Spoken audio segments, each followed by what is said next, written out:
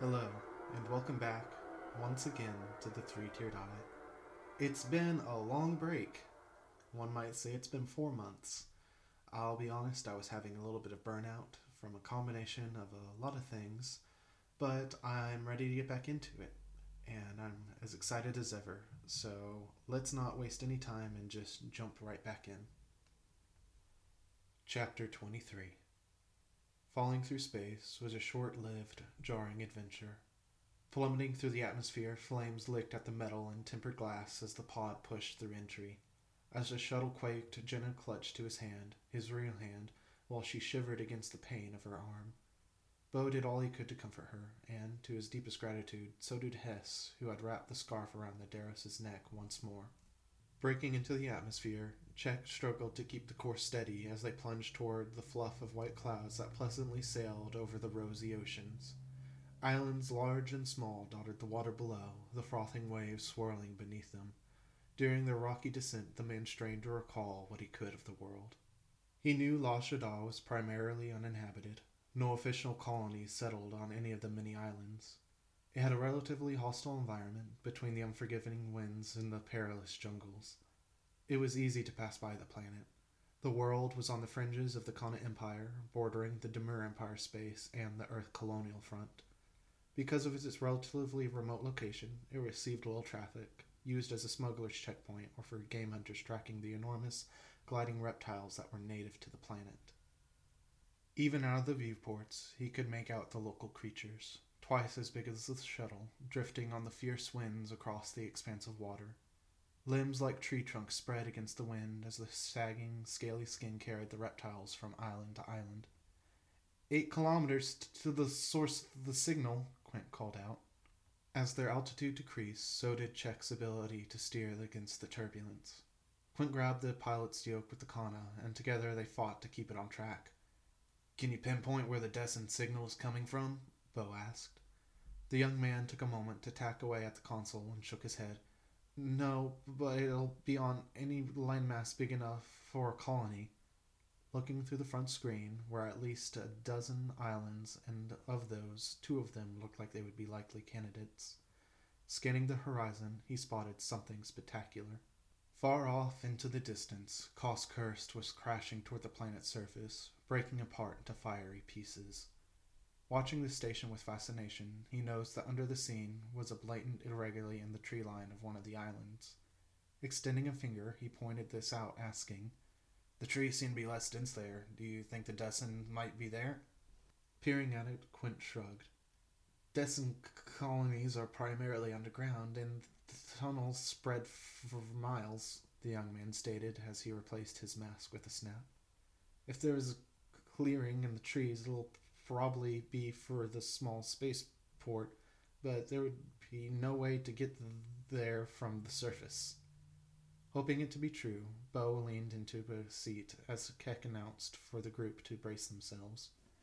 Drifting in about 100 meters from the surface, they were fortunate to be making a water landing close to a shore. Even more fortunate was the fact that the shore would be the island he had singled out. Gripping to their seats, they prepared themselves for the impact against the pink water, Jenna holding on even tighter to him.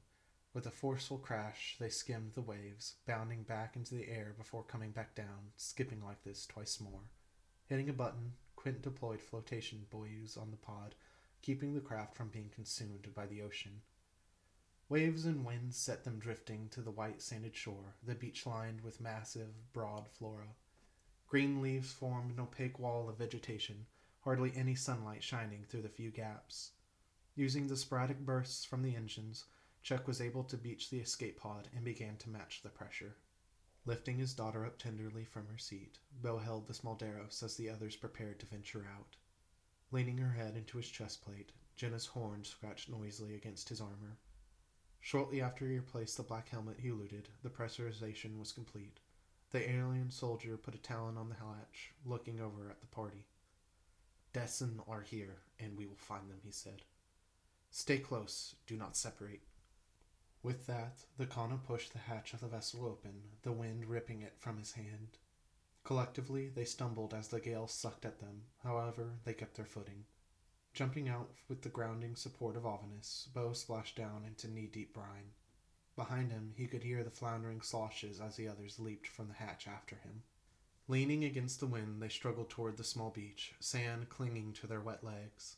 The shore was only a few meters long, and the way the waves lashed against it indicated that it was high tide. Pushing through the mansife's leaves, they took shelter, the wind almost dying off at once along with most of the shining rays of sunlight.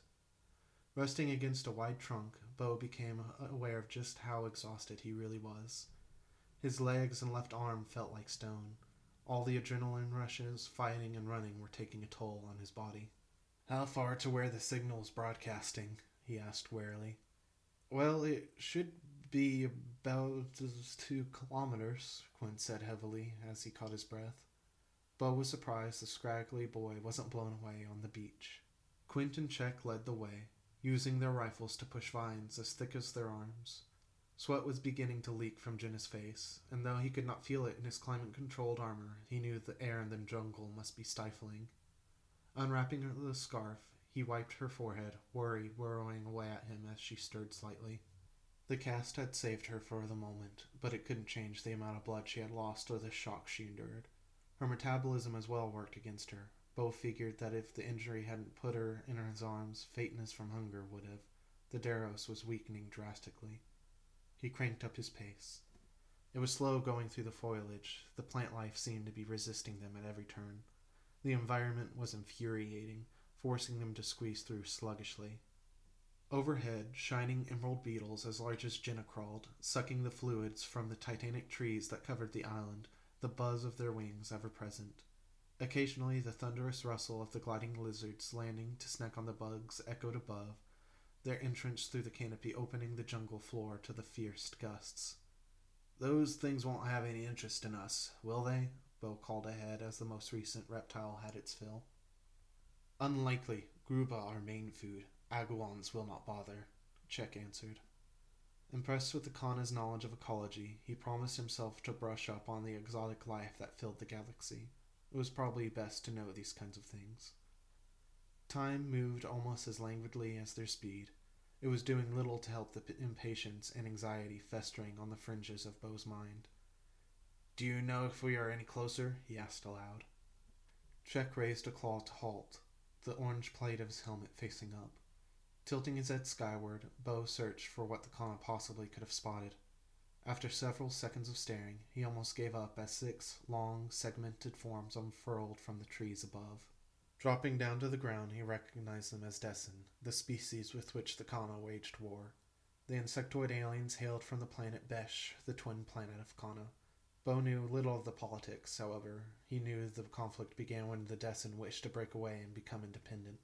Fiercely proud, the Kana didn't take well to any loss to their empire and began at once to suppress the neighboring separatists. Lengthy, chitin-covered bodies swayed, supported by 3 sets of legs on each end of their carapace. Large mandibles clicked and clattered under bulbous, unblinking compound eyes.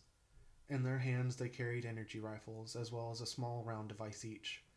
Waving their antennae through the air, the Dessen spoke to one another through their clattering. Wishing he could decipher their words, he recalled that along with the clattering, the insectoids were filling the air with pheromones to dictate their tone. Unable to detect the subtle sense as a human, let alone through his helmet, he kept an eye on Hess, whose sense of smell far outmatched his own. To his relief, her body language was relaxed, and she was regarding the newcomers with interest. Chattering ceasing, the Dessen used a pair of legs to keep their aim and the other 2 pairs to rub 3-fingered hands over the surface of the metallic orbs they carried. Working the fingers over the surface, a ringing, lifeless voice emitted from the silvery shell. "Greetings, warm bloods. We saw the destruction of the Kana space station and observed you as you crashed. Are you responsible?" "Yes, we destroyed Koskirst," Bo told them. Antennae wiggling and chittering continued, and the bugs deliberated once more. One gestured toward Czech, the glossy brown shell creaking with the movement. "You are Kana and wear the armor of your empire, yet you walk with those who deal blows to our enemy. Why?" they asked. Czech looked between the Dessen, the visor of his helmet hiding any conflict the soldier felt. After a few moments, the Kana gripped at his chest, pulling away the rank markings and the symbol of his empire. "I serve no empire," he cawed, his voice as hard as steel as he threw the metallic clips to the dirt. The strange aliens exchanged with each other excitedly. You have destroyed a Khan Imperia station. We give trust to you. For now, though this can easily change. Come with us. We see you have injured, the bug said. Beckoning the hunters, the large aliens crawled along the ground, weaving with ease through the brush. With no time to waste, the group trooped along after.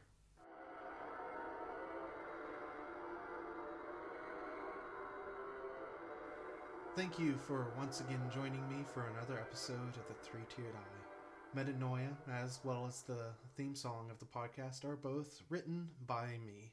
And it is so good to be back. It has been so long.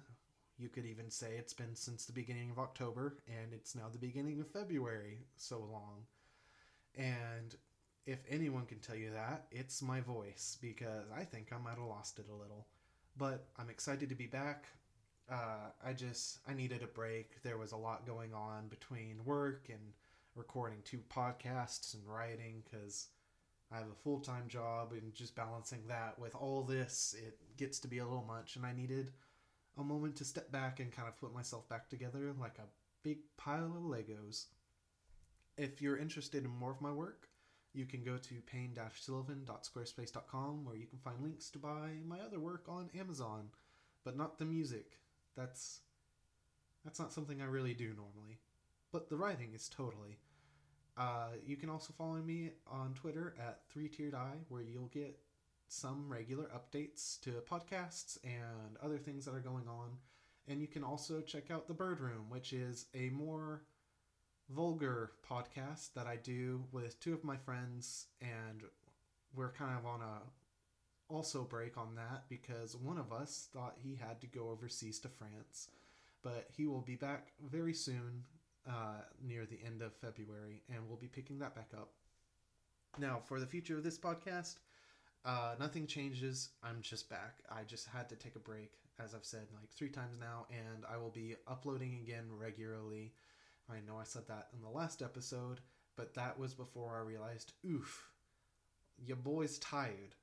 So I'm back now, and I'll get this book done because we are very, very close to ending. It is only about 7 more chapters until the end of Metanoia.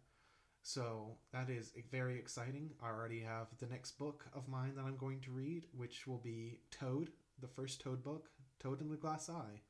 And that's just a shorter book to read in between getting things prepared for the next big novel. So I'm very excited for what's to come. I'm ready to get back into it, and I'm very excited. So thank you again for listening, and all I can say is the future is looking bright.